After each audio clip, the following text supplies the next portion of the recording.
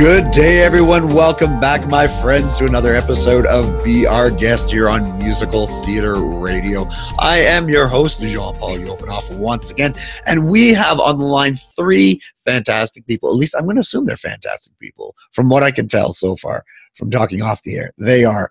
So I'm going to be going down in October to New York, and I'm going to see this show called The Green Room, and it's going up off Broadway. And with me right now, I have the three creators of that show. We have Stephen Foster, we have Rod Damer, and we have Charles Pelletier. Thank you to the three of you for coming on today.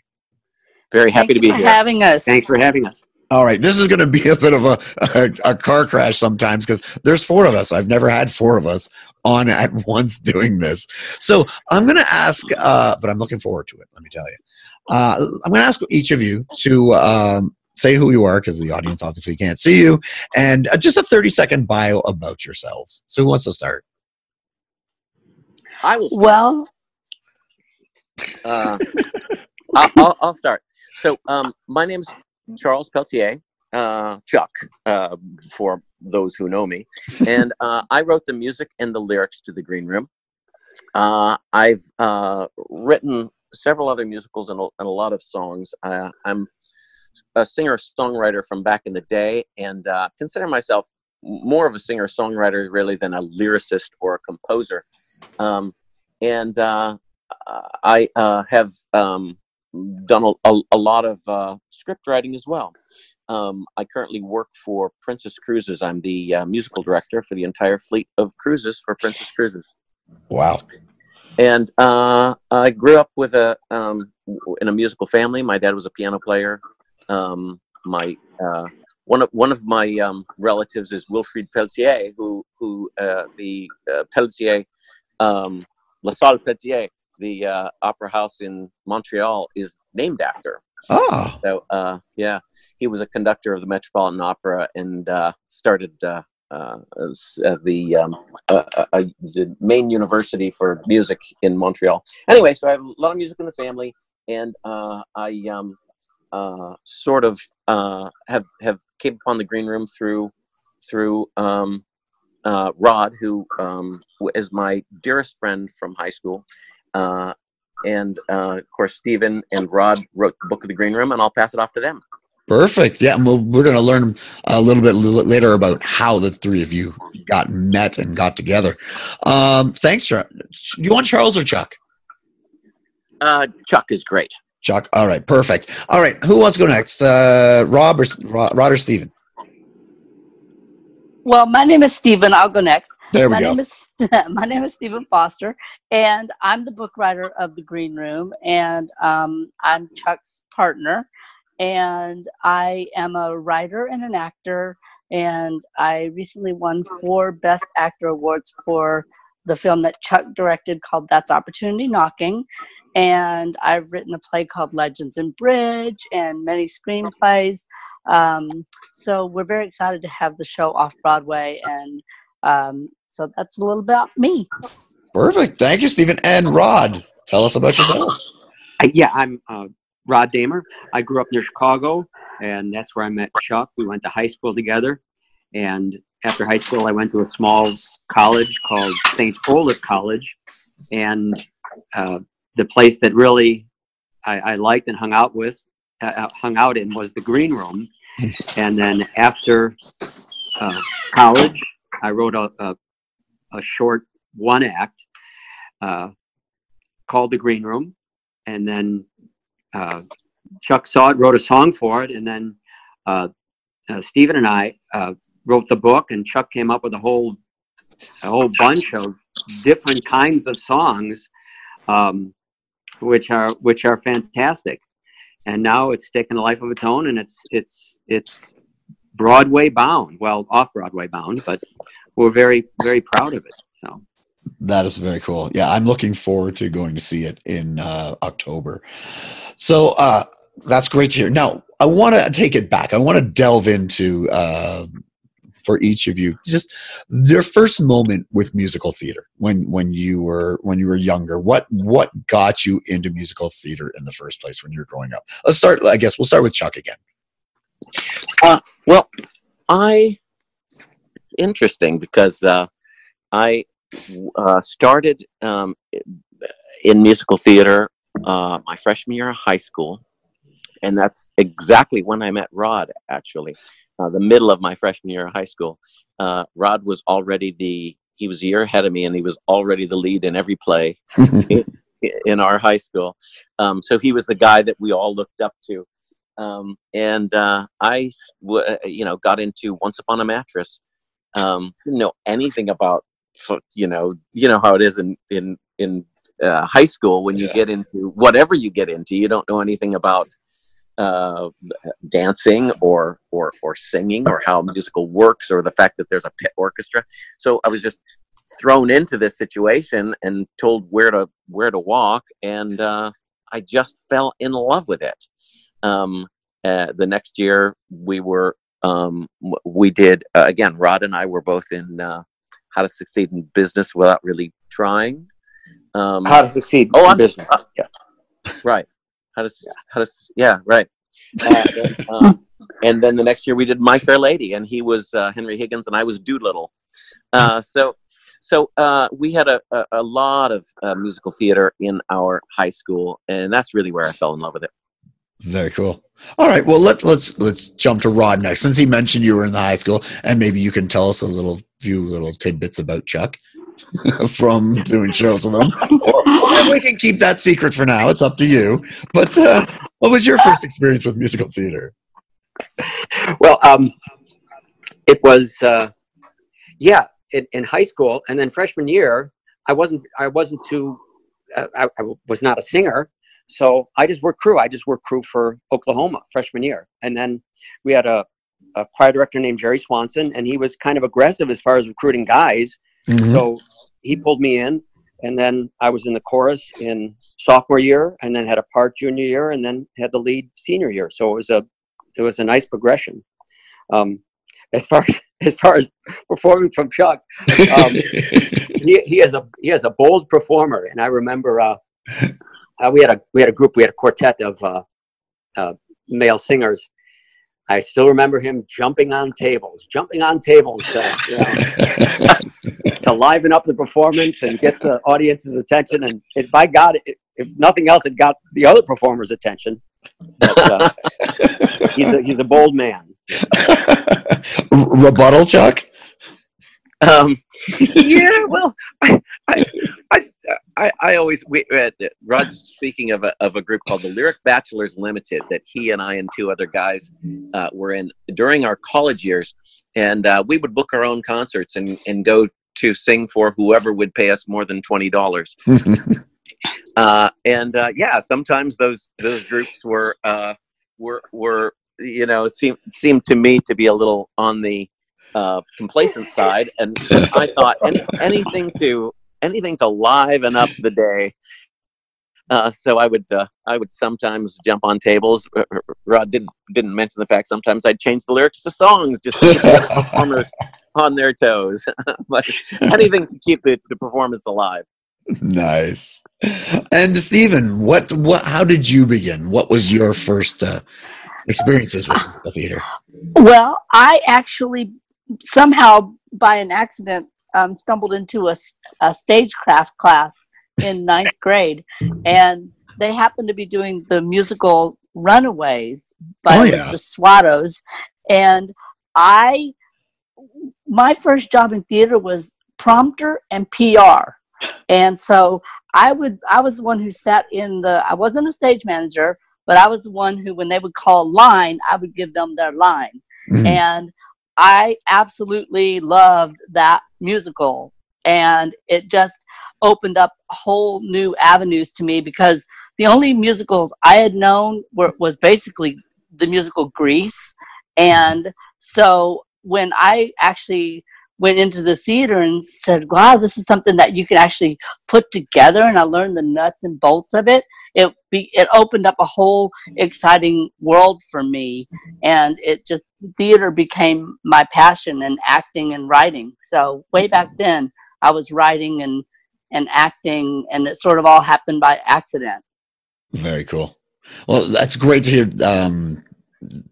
where you all began from.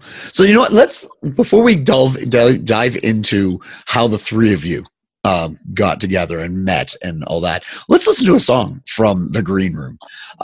Is there any particular one you'd like to choose from to get the audience going? Nothing Can Stop My Boys. Nothing Can Stop My Boys. Any particular reason? If you want to get people going, that's the one to do it. Oh, it's fun. It's a showstopper. I love it. Very cool. And to set it up, it's sort of a it's a young kid who just isn't sure. When I say kid, he's 18 years old, but he isn't really sure of his sexuality, and he has his first real girlfriend and his first experience with a a real relationship, if you know what I mean. Yeah. And he gets the girl pregnant. So he probably because he's like unsure of his sexuality, and he is just so proud of himself that he sings a song about how proud he is that he got the girl pregnant. And everybody else is saying, "Proud? Why would you be proud? You're supposed to be mortified." And he said, "Well, I don't know. I'm just proud of myself." So that's the premise of the song. Awesome. So let's delve right into this is Nothing Can Stop My Boys from the upcoming off-Broadway hit, The Green Room, here on Be Our Guest on Musical Theater Radio. Good day, my friends, and welcome back to Be Our Guest here on Musical Theater Radio. I am still your host, Jean-Paul Jovanov, and we are talking with the creators of the soon-to-be off-Broadway hit, The Green Room. So welcome, Stephen, Rod, and Chuck. Thank you very much for coming on once again. Thank you. Thank you. Thank you. Perfect. So we learned a little bit about your background, how you got into musical theater. Now the question is, how did these parallel lines converge and all the three of you met? Who wants to take it? Start. Stephen. Okay. Whoever. I can start that. I guess I'm the vortex of the angle. All right, there we go. Because Rod, Stephen and I are partners, and Rod and I are best friends, as I said, since we were 14 years old. Or I was 14, he was 15. Yeah. Which puts him 1 year older than me, by the way. Just want to put that out there. Rod and I have just, as we mentioned earlier, we were in every play in high school together, and then we formed a little group after high school, a little a cappella men's group, and we've just always been involved in projects together, right on through to we did professional theater together in Chicago. We did a show called Noises Off together. Nice. So Rod and I have just always been in theater together. Stephen, when I first met Stephen, he was starting a theater company, so where was that? Was that in Chicago? Stephen. That was out here. That was out here in Hollywood. Okay. Chuck and Rod had moved from Chicago to Hollywood, and I, with the group of friends, was forming a small theater company, and I was actually working at Lambda Medical. I was actually a file clerk, and on my spare time, I was putting together a theater company, and I met Chuck in the lobby. And he said, "Well, what do you do?" And I said, "Well, I put together a theater company." And we kind of hooked up, and he actually played some of the songs for me, and we were looking for new material, and it was a one-act play at that point with 5 songs. And I thought, and it was only 4 characters. So I said, this would be easy to produce. Yeah. And so that's how we first produced this musical. It was a one-act with 5 songs, and it went over so well that we wanted to develop it further. So that's how we all kind of converged with the Green Room. Okay, so when it was first, you said it was one act with 5 songs. So who wrote so Chuck, you wrote the music and lyrics for the songs at the beginning. Rod, was it you who wrote the book for the first part? Way back when, before, I think that's off Hollywood Theater Company, right, Steve? Yes. Yeah. So yeah, way before that, yes. But then off Hollywood incarnation of it, I think we both Stephen and I worked on that. Okay. Yeah, Stephen had written a couple really funny plays, one called Legends and Bridge. And so Rod and I thought it would be good to have him involved when we took it from a one act to a 2-act play. And so the three of us just sat down and hashed out how this thing would become a 2-act play. Nice. The original 1-act that Rod wrote and then the 1-act musical all took place as a collegiate all-nighter. That was Rod's concept of the 1-act play. It was that it would all take place on the last collegiate all-nighter that these four theater majors spent in the green room, which was their lounge and their hangout, and also the green room of the theater. And so as a 1-act, it was just that. It was the last night that they were all going to spend together. So when the three of us sat down and thought, how do we make this a 2-act? We decided that the first act would be 4 different scenes, which would be 4 different times throughout the 4 years that they spend together. And then the entire second act would be that same night, the all-nighter.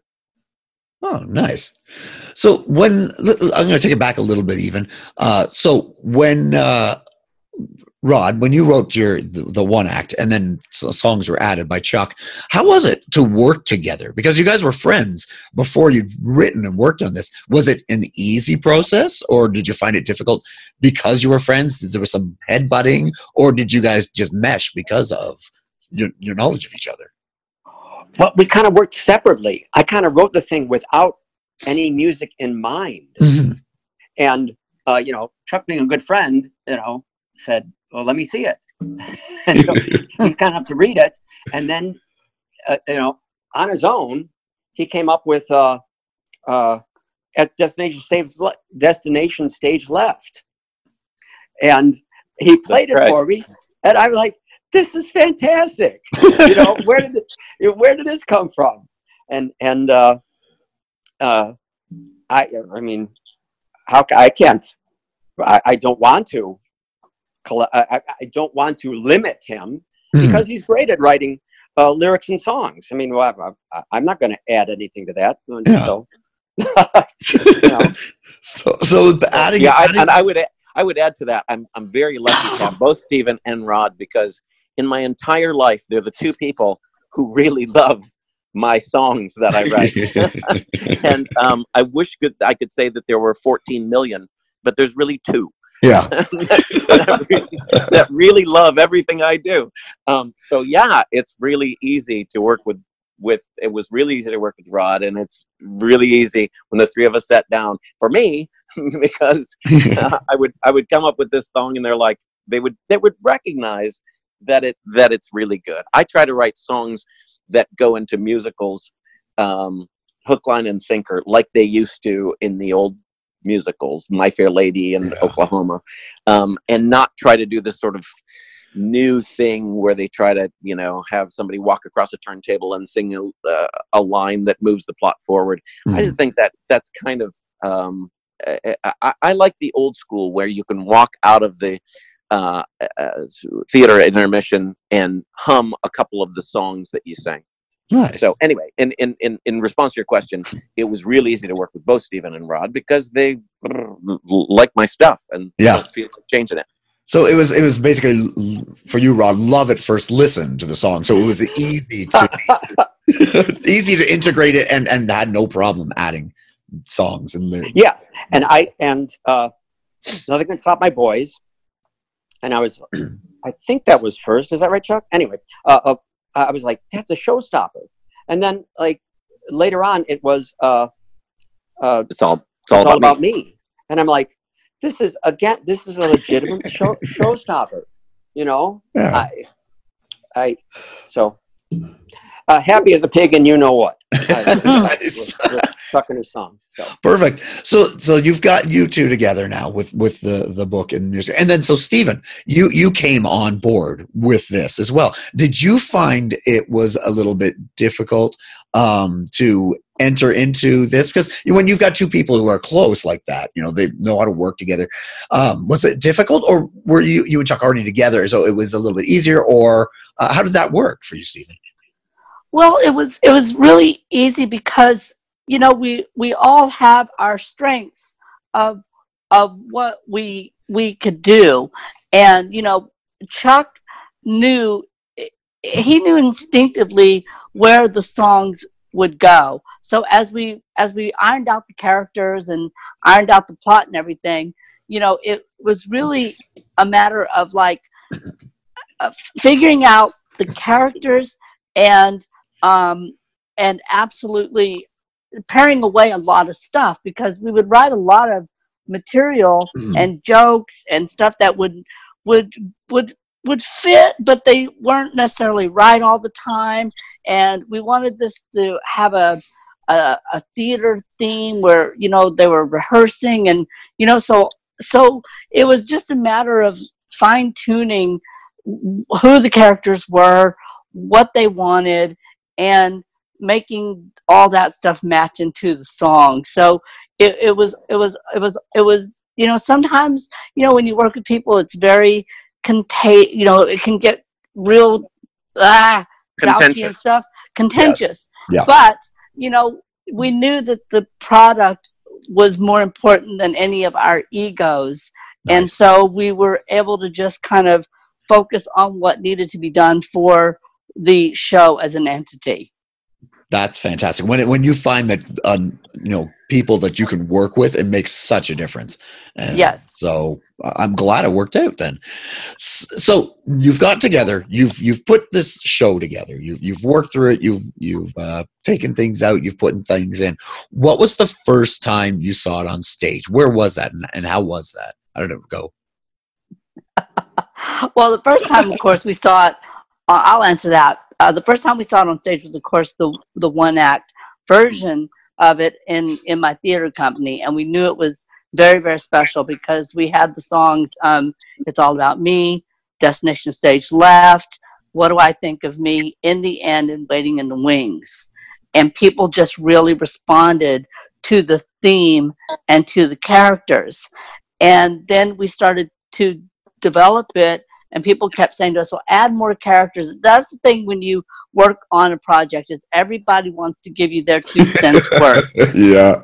And you have to learn to sort of be blind and deaf to that stuff, because you have to understand, we wanted it to be 4 characters, their collegiate experience, not teachers. Everyone wanted us to add a bunch of stuff and stuff like that. So the second time we saw it was at the Group Repertory Theater, where my play Legends of Bridge was produced, and that's where we did the cast album. We did a workshop of it there, and then it was once again more successful, but it really wasn't, the story and book wasn't right. And then we went to the Hermosa Beach Playhouse, and then that was a 500-seat place, and we reworked the book, and that's the production we have now. Nice. So all of this stuff we've refined it and we've worked it. So it's been a great pleasure to see the show up, and also for it to it's been produced all over the country, in Ireland and Canada. So it's been wonderful to see all these incarnations take place. It's amazing to me to see the different ways that this musical has been produced. It's even been produced at a bowling alley theater. So it's always exciting for me to see any production done of this thing. So I assume you guys have seen the different productions out there, the ones wherever it was. Did you ever see it when it went up? You went, wow, I didn't think of that, or I didn't quite see it that way, but that was a brilliant way to do it. Was there any surprises in the positive way? I think there always are. I'm sorry. Rod, did you want to take that, or no? You and Stephen have seen almost all of them, I would think. Yeah, almost all of them. There was one in Canada that we didn't get to. Reject Productions in was Thunder Bay, I think, Canada. Yep, wow. Thunder Bay. Okay. So we didn't get to that one. There's been so many productions that we haven't seen all of them. For sure. Stephen and I went all the way to Ireland Nice. to see the first production that was in Waterford, Ireland. Then there was another production in Ireland. We didn't see that one. There was one in Florida we did see. So there's been many we have seen, but many we haven't seen. And I would say there's always something that's really exciting. Right, Stephen? Yeah.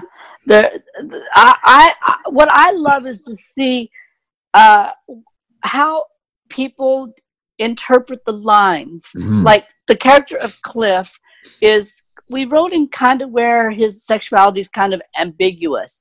And there was a production done in Maryland where, I'm sorry, no, not Maryland, Maine. Wrong, right letter, wrong state. Where they actually made Cliff straight, very straight.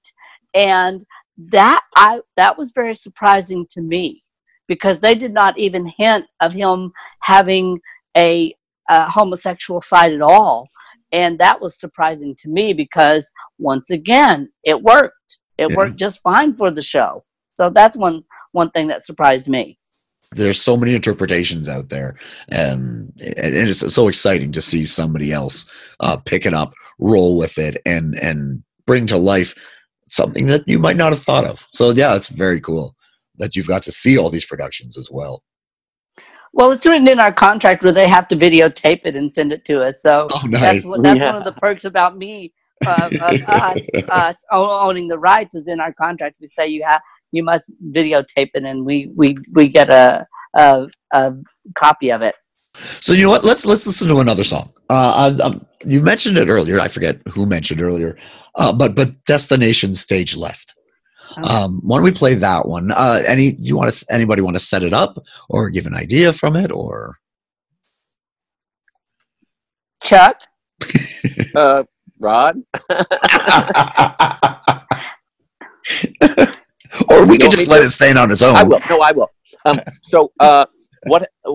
Okay, so again, when we did the one-act version, this was the opening number. Okay. Right? So when it became a two-act version, this became the Act 2 opener, right? Because the second act was that last night of the collegiate all-nighter. The green room of this theater in this small Midwestern college is the room right next to the theater where, obviously, like any green room, people go in between acts of the scenes of a musical. But these four people have turned it into their study lounge. It's where they study. It's where they write papers. It's where they make out. It's where they it's just where they go, where they're done with class, they go in there, they see if the other ones are hanging out, they just go there, they talk philosophy, they do what you do in college. So this last all-nighter, one of the things they have to do is Devon has a paper due for the next day. This is like the day before the last day of school, right? So she's trying to write a paper, and the two guys come in, and they need to study for their test, right? Because it's the last day before school. Mm-hmm. So she's like, you promised me you would help me with this paper. And they said, we can't. We have to study for this test, just like you would have in any college. Yeah. This is all based on real life. Rod and me lived all through this, through high school and then college. But so when they finally say, look, this paper is easy, we will get you started on such an interesting concept that the paper will write itself. And boom, the music starts, and they in 3 verses give her the entire outline of the paper that she should write on theater history. And that's where we hit Destination Stage Left. Perfect. So let's listen to Destination Stage Left from the upcoming hit, The Green Room. And then when we get back, we're going to talk about how Off-Broadway happened, how you guys were found, how it's been going, and how it's going up, and all that fun stuff to involve New York. All right. So you are listening to Be Our Guest here on Musical Theater Radio. And this is Destination Stage Left from The Green Room. Welcome back, my friends, everybody, to Be Our Guest here on Musical Theater Radio. We are speaking with the creators of The Green Room, Stephen, Ron, and Chuck. And we just listened to the song Destination Stage Left. Is there anything you want to add about the song before we move on? Chuck and I went to high school together, and our history teacher, Galen Barrier, would be so proud of Chuck that he slipped in Manifest Destiny into that song. So kudos to him and our old teacher. So I'm trying to remember. I've listened to the song. What did you rhyme with Manifest Destiny? Or was it wasn't really a rhyme line. Oh, okay. That would have been more impressive, I have to admit. Manifest Destiny and rhyming that. But the gauntlet has been thrown, Chuck. Manifest Destiny. The musical. Manifest Destiny, the musical. There you go. The way we got to Manifest Destiny is that the song, the hook line, Destination Stage Left, it has the root word of destiny. So okay. Manifest Destiny, Destination Stage Left. That's how it fits. There we go. Okay. Perfect. How many times can you use Manifest Destiny in general? So you can slip it into a musical. That's awesome. Well, after it becomes a hit, I believe it'll be in the general vernacular. That's what we're aiming for, at least, you know. Household term. So to become that hit, you have to get noticed, right? And going all over Canada and the States and Ireland, but then you're getting it in New York. That's pretty much, you know, the place you want to be, either the West End or on Broadway, off Broadway. So how did that happen? Who wants to take that? How did this happen? I will take it because it happened because I was working on a project with Stephen Miller, who's the artistic director of Miller Coffin Productions. Mm-hmm. And that project, we were trying to get Legends and Bridge put up in New York, and he was involved with that. That didn't really manifest. Nice. And I told him, I said, you know, I have this 4-character musical called The Green Room. And I actually send him all the stuff, send him the script, send him the songs, like I send everybody. And by the way, we had 2 readings of this before in New York, and nothing really panned out. We live in Hollywood. So anytime people from Hollywood are pitching something to New York, people are like, yeah, right. Oh, God, please give me a break. But anyway, Stephen Miller loved the show. And he said, I want to produce this off-Broadway. And he actually is the one who put it all together. He hired the director, Jessica Jennings, and the musical director, David Fletcher. And, you know, we are very excited to have this little musical produced because it's been around for a while, and we knew it would be great in New York if anyone ever grabbed it. And so Stephen Miller is the one who grabbed it and really championed it and is taking us to New York. How did you react when you first heard, yeah, it's going to New York and we're going to go see it there? So excited. I mean, because we, like Stephen said, we did 2 readings of it, and gosh, either one of those could have taken off. In one case, the lady was with a production company, and she left the production company just as it was, you know. So it's there's always these stories, but we're so happy that it ended up not getting produced until now, because I think this is the perfect place. It's the American Theater of Actors, the Sargent Theater inside that. Inside that complex, and it was another theater in that complex where the musical Urinetown started, and there's been a lot of other musicals and plays that has sort of started off in that theater or other small theaters. It's exactly the kind of space that we wanted to be in, a space where the audience can see the intimacy of the show and feel like they're in the green room. Yeah, it's the type of show that needs an intimate setting from the feel of it. So that'll work out nicely. When so, how involved have you been? I know you guys are on the West Coast. This is the East Coast, New York. How involved have you been able to be, or you wanted to be? Well, we did want to, because we had a couple of readings in New York that we weren't 100% pleased with, primarily in terms of, and I hope this is not bad mouthing anybody, but in terms of casting.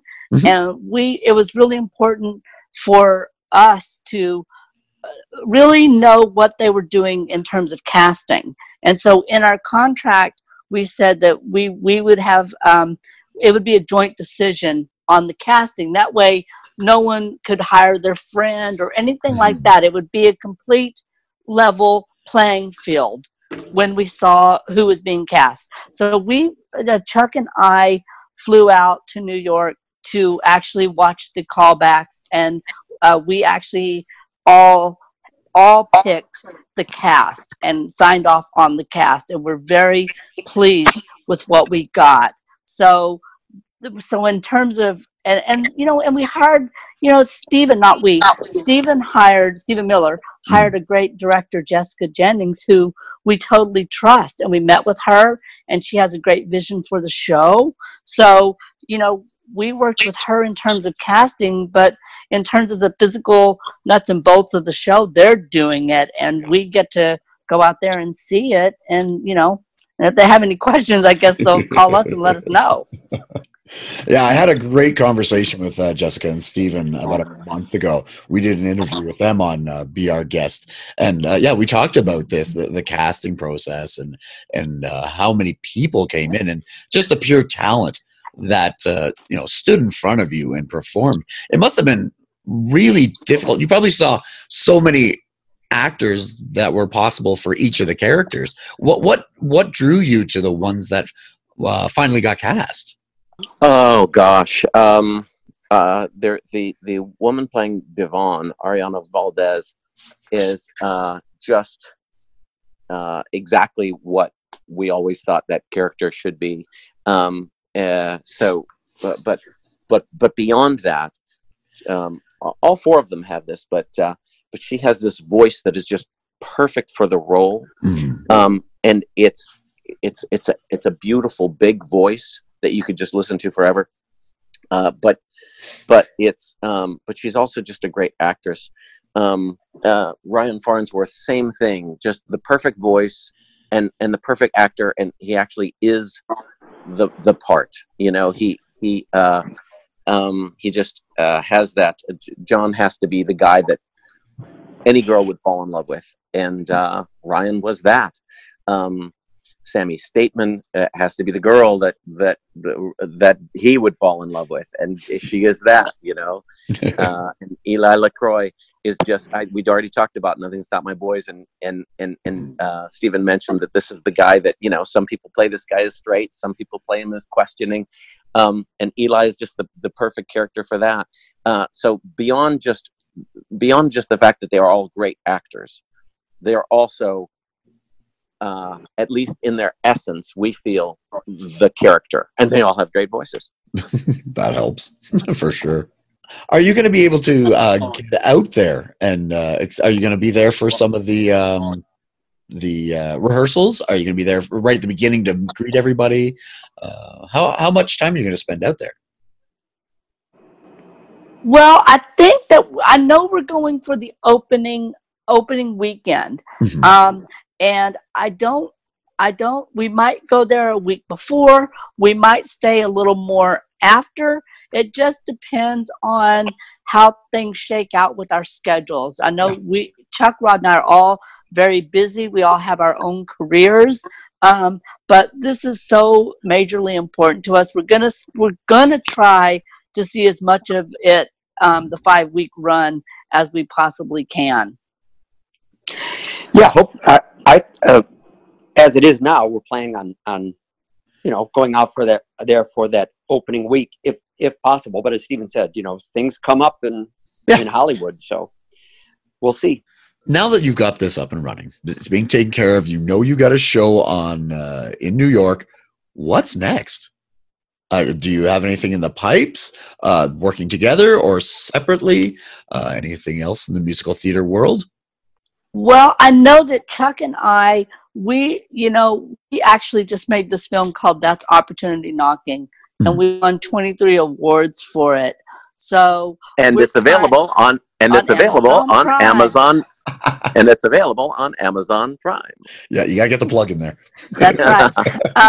And so we're working on several scripts for what might be our follow up, and I'm always writing. So, and of course, I know Rod has his acting career, so we're just continuing doing what we're doing, and the goal for me for this would be to have this picked up, the Green Room, to have it picked up by Samuel French or Dramatist Play Service, and for it to reach a wider audience and be performed, like sort of like the Fantastics everywhere. Yeah.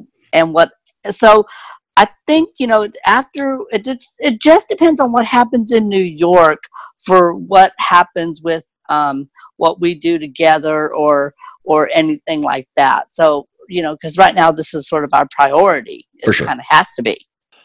Anything, Rod? Are you working on anything new for writing? Unlike Stephen, I'm a lazy writer. So I have a bunch of ideas, and then I get paper and pen in hand, and I don't know, it doesn't come. But what I would like to write something about big history, and big history, starting from the Big Bang until now, and make it informative and entertaining. So that's my goal, and I'm on page 1. So either that's the short answer to your question is no. I don't have a plan. And how about you, Chuck? I know Stephen mentioned working together, but anything that you've been working on?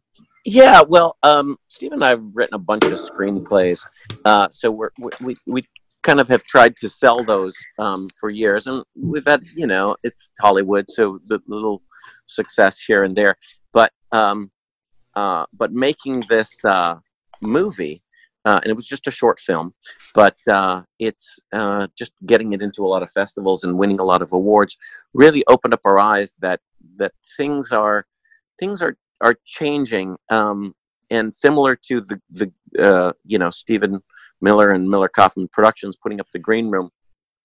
It's just made us believe that that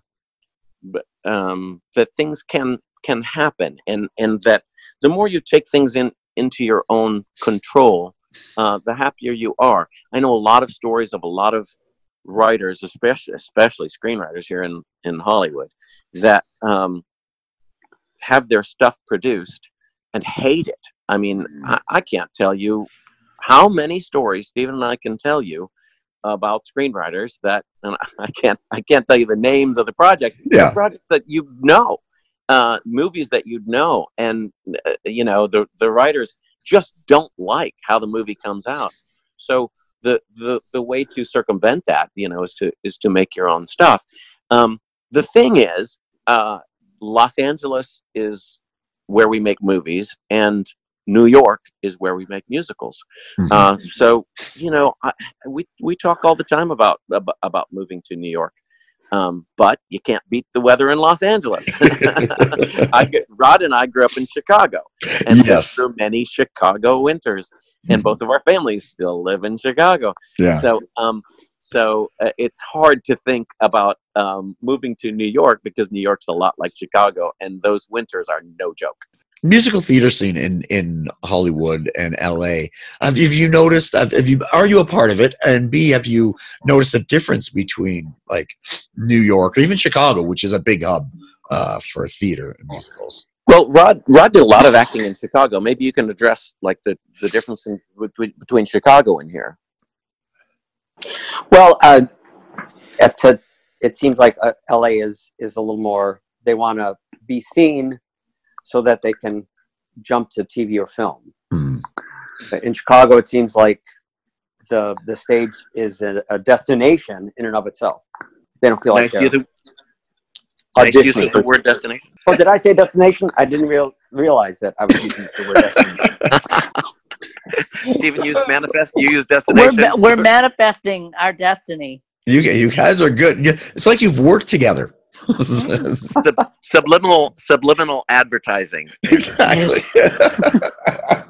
Well, you know what? Let's listen to one more song from the Green Room. How about "It's All About Me"? Perfect. Anybody want to throw to that and tell us a little bit about it, or let it explain itself? One of you guys set this up. Okay. Go ahead, Ron. Steve. You do it. You go ahead, Steve. Go ahead. Oh my God. Okay. Devon has gone through her entire college career without getting to lead in a play, a musical. Mhm. And it really disturbs her. And so she actually rationalizes why all the parts that she was given, which were not very good, how she made them her own. So that's the premise of It's All About Me. Perfect. So we're going to listen to "It's All About Me" from the future hit The Green Room here on Be Our Guest on Musical Theater Radio. Welcome back to Be Our Guest here on Musical Theater Radio. It is Jean-Paul Jovanoff, your host once again. We've had a great hour conversation with the creators of The Green Room, Stephen, Rod, and Chuck. Again, thank you to the three of you for coming on and talking to me and telling us a little bit more about your show, The Green Room. Thank Well, you. thanks for having us. Oh, no problem. You know what? I started the radio station to, not have to work, really. I just wanted to listen to musicals all day, to be honest. But I also wanted to help promote new shows or less known shows like yours, because there's an audience out there that craves new material to listen to enjoy, to take into auditions for producers and directors to hear. And I thank you for allowing me to promote your show and play the songs, because I want people to learn about your work. Well, you have been a huge mouthpiece for our show, and we are so grateful and thankful to you, because you are giving people a slice of more than Heather's or Be More Chill or the Share Show, which those shows are great, but there's so many smaller shows that need to find an audience, and you've really given us that, and we really appreciate it. It's been my pleasure. I've enjoyed listening to it, because I personally I love discovering new works and going, "Oh, I love this! You got to listen to here. Everybody, listen to this." So thank you for that. And now you get to tell us a little bit about how to get tickets to the show, where it is, when it's happening. So who wants to take that? Who wants to run with that? Stephen, why don't you do that? Okay. Well, the show is going to open on September the 25th, and it's at the American Theater of Actors. And to get tickets, you go to greenroom.browntickets.com. Once again, greenroom.browntickets.com. Greenroom.brownpapertickets. Oh my God. See, I messed it up. Oh my God.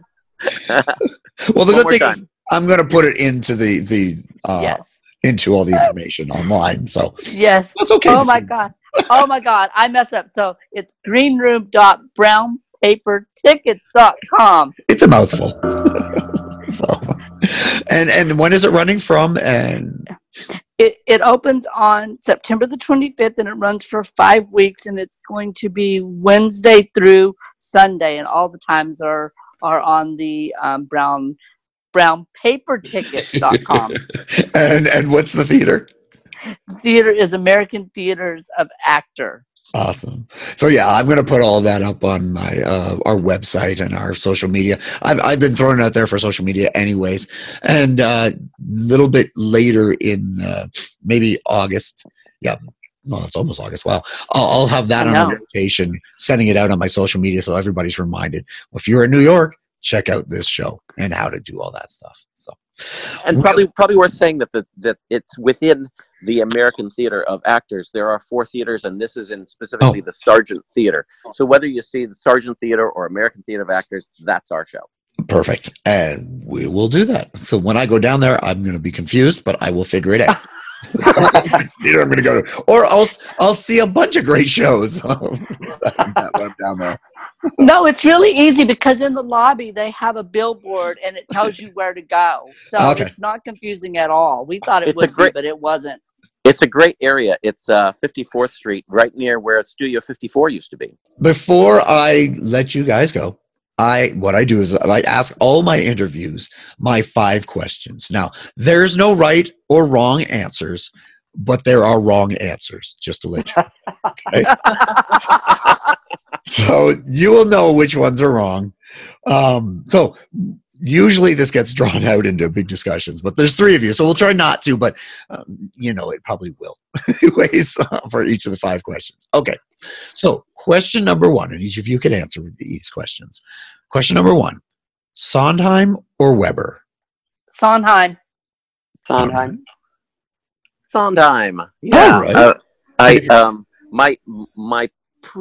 My favorite musical that means everything to me is Sunday in the Park with George. Very nice. Yeah. Just got to be Sondheim. Was this best composer, or will you want to sleep with? That's truly up to you. That's why I leave it open-ended. Whatever. Yeah, it was. Well, rather if it's the latter, I'm going to change my vote to Weber.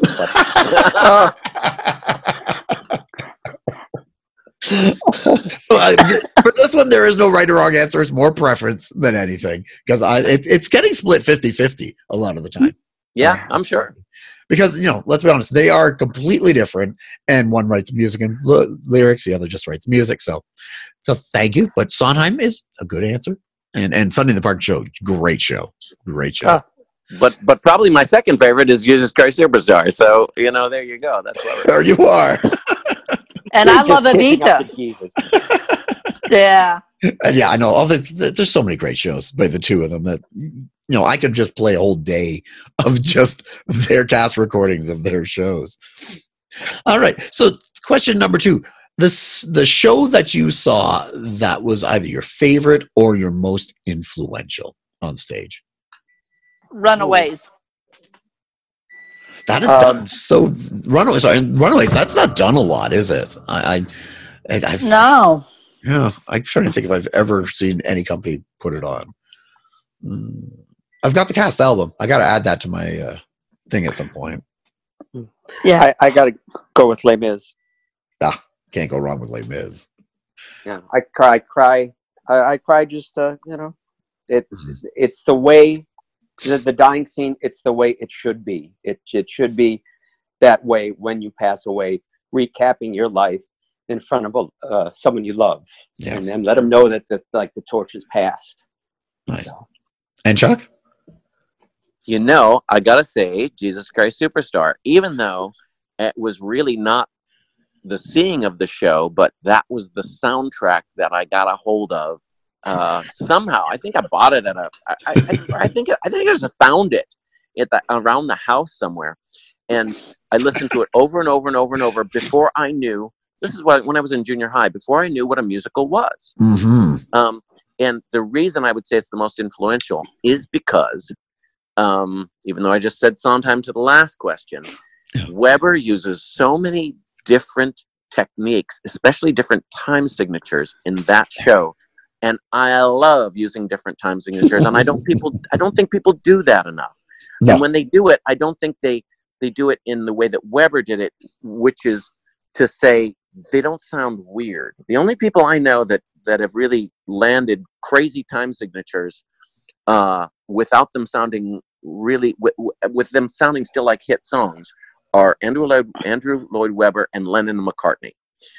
And I strive for that. I always strive to try to do things like that in my show. So that's why I would say it's the most influential. Cool. As far this is Rod. As far as Jesus Christ Superstar, I remember when I got that album, I got it by joining Columbia Record Club. And I got it for a penny, or maybe 2 cents, because it was a double album. And I got it on cassette. Okay, I was going to ask cassette or CD. Yeah. I got it on cassette, and it was a double because two records, and it was fragile because it was so big, and the tape recorder ate it after years and years of playing. And then I tried to resurrect it, and there'd be certain times when you'd hear that crumpled up section of the tape, but I kept playing it until it snapped and died. And there was no resurrection for that. Oh, Columbia House. I forgot about that. Yes. Rod, are you still on their list? You never get off of them. As Homer Simpson said, they charged me a penny and then they jacked up the price. Yeah. All right. So question number 3. Jukebox musicals, good or bad? Bad. Bad. I'll take that one first. Bad. The reason that I say that is because we have entered a period. I'm sorry. I should let everybody else at least ring in on that before I babble. Rod, sure. what's your... No, go. Okay, go, man, go. So the reason is that in the golden age of musicals, people wrote great songs and put them into musicals. Mm-hmm. They wrote musicals and they needed to put music into the musicals, and they wrote a great song to go in there. That is what My Fair Lady is. That is what Frank Lesser did with Guys and Dolls. That's what Lerner and Loewe did with Camelot or any of their shows. That's what Meredith Willson did with Music Man, Oliver, Lionel Bart. Any of those musicals that I just mentioned, you can think of 3 or 4 or 5 or 7 songs that are songs. They are great songs. So that's what musical writers should still be doing. And because musical writers have become so esoteric and stopped doing that, and because you go to musicals now and you leave and you go, that was a great musical, but I can't think of any of the songs I just heard. Mm-hmm. Because of that, the producers start to string together songs that everybody knows, and it's just a cheap way of doing it because those songs really don't move the plot forward. People only like them because they recognize the songs. So that's why I think they're bad, because they take up space on Broadway that other writers like me that shows in which that musicals could be that have new songs and new statements to make. So I'm going to say bad, but not as bad as Chuck or Stephen think. Well, every once in a while, it's nice to come back to something that's comfortable and easy. But we can't be afraid to try something new. Stephen, you want to add? I say bad because it's cheap. It's the work has already been done, and you're just writing a thin plot that may have some characters in it, may have some definition. And just strung together with a bunch of pop songs. And it's also a way for, like someone like Cher to get richer. Yeah. And the producers just don't really have to do much. And the writers, the music writers, there's no room for music writers. I was doing jukebox musicals when I was 13 and writing musicals with the Olivia Newton-John song. So, I don't think it's an evolution of art. I think it's a sort of a tourist trap thing that Broadway's come up with, and it's sort of like sequels and prequels to movies out here in Hollywood. It just kind of cheapens everything that so many composers have worked really, really hard to define their business and their skills. Good answers from all of you. So, all right. Question number 4. Musicals from movies, good or lazy? I'll take it late. I think it's lazy again. We can't be afraid of the original. And someone does the numbers and there's a following for the movie. or vice versa, and it's going to translate into box office revenue or for revenue for the movie. So, yeah. Stephen, I agree with that. I think it's lazy. I don't think they do it because they are in love with the plot of Big or whatever musical it is.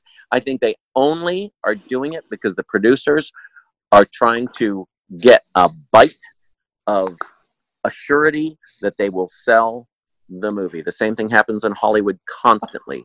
They're remaking. I don't even want to criticize anyone, but they're remaking everything now. Yeah. The remake is not going to be as good. Why are they doing it? They're doing it because they know that whatever they are doing will have built-in commercial appeal, and they won't have to do the homework of trying to promote it. That's lazy. I would like to title Chuck's rant as the bite of what was it now? what did you say? The bite of a surety. That's it. The bite of a surety. Well, I would say it's lazy. And the reason I say it's lazy is the same reason that Chuck and Rod said it's lazy, is because you're just appealing to a base audience, an audience that doesn't want to think, and producers who don't want to think and don't, and a lot of that, I'll go on a limb here, is, tied to studio money, tied to Hollywood money. Mm-hmm. And they know that they're going to be making, they're going to be selling the DVDs in the lobby, and, and it's all a big marketing thing. And it really cripples the manifest destiny of new composers and new art getting out there. It's like, not to badmouth Bette Midler, but when she won her Tony for Hello Dolly, there were 4 women who were in competition with her who were not movie stars, who had worked their whole lives on Broadway, and that was their only chance. And Bette Midler comes sweeping in because she's a movie star, and she takes the prize. So it's sort of like that same thing. It's kind of lazy. Cool. I do want to make one exception. There's a new hit off Broadway called The Green Room, and like that gets made into a movie. I'm all on board for that.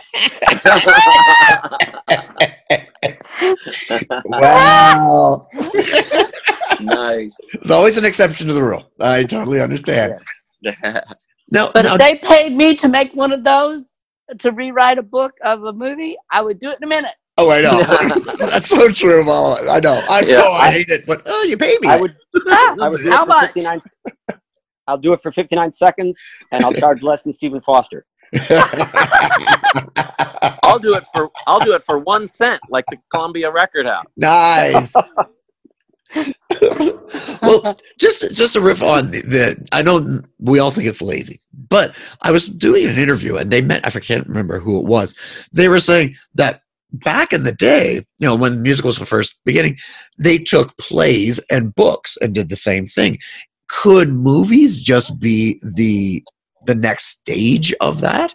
Because if we take Pride and Prejudice, turn it into a musical, or Pygmalion into My Fair Lady, is that so different from taking Back to the Future and turning it into a musical?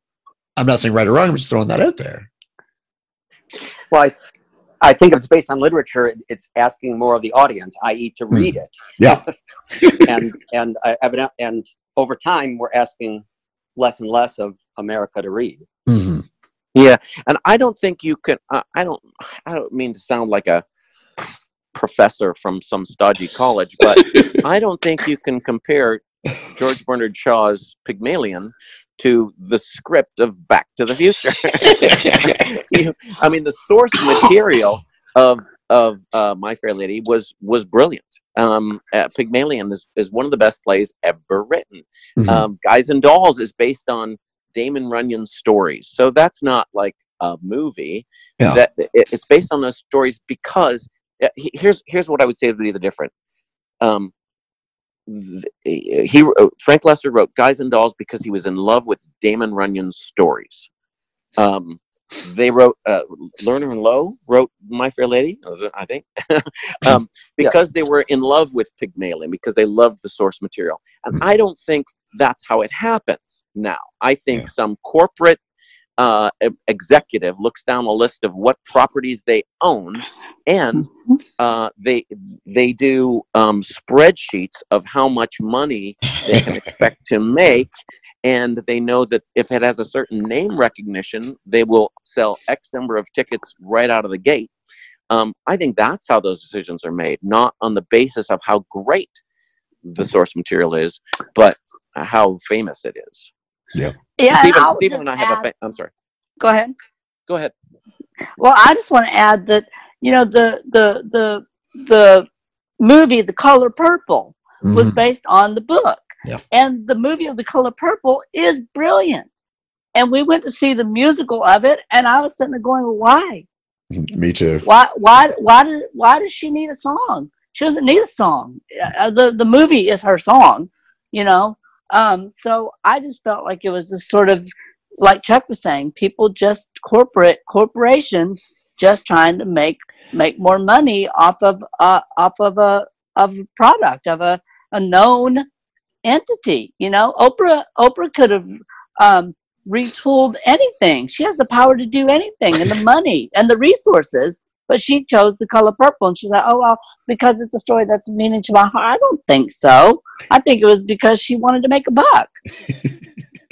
Well, to be honest. Unfortunately, Pandora's box is open, and I don't think we can close it.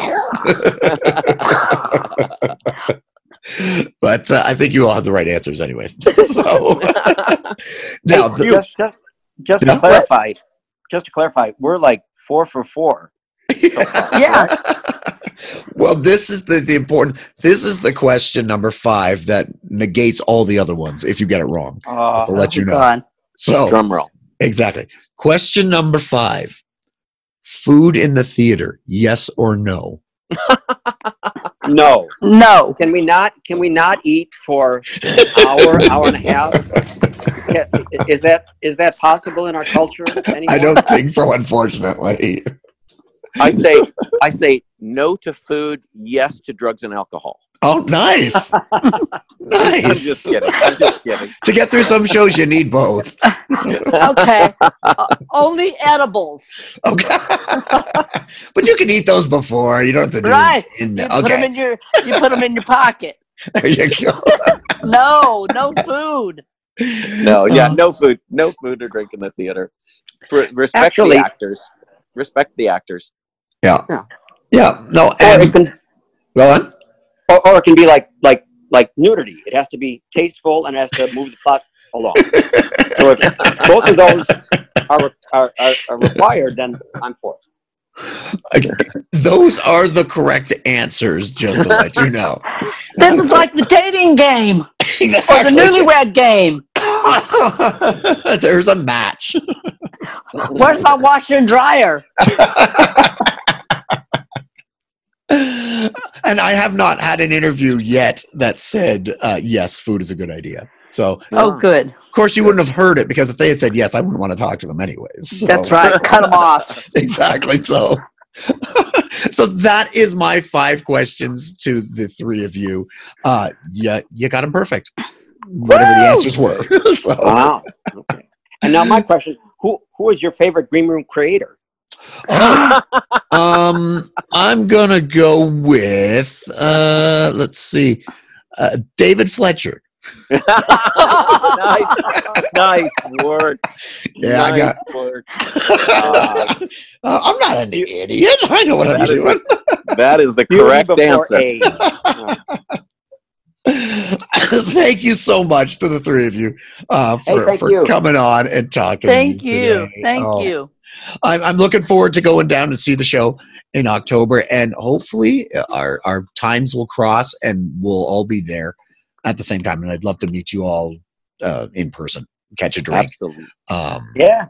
That would Likewise. be fantastic. Absolutely. All right. So this was Be Our Guest. We were talking with the creators of The Green Room. I hope you all enjoyed yourself listening in and laughing and learning about Manifest Destiny with us all here. Yeah. So please tune in next week. We have no idea what kind of history lessons we're going to get, but we're going to have some more great people to talk to about their love, their life in musical theater. My name's Jean-Paul Jovanov. Tune in again next week for Be Our Guest on Musical Theater Radio. Bye-bye. We love supporting and promoting the creators of musical theater throughout the world, and we would love to have your support as well. Go to musicaltheaterradio.com and click on the Become a Patron button, because a supportive community is a strong community.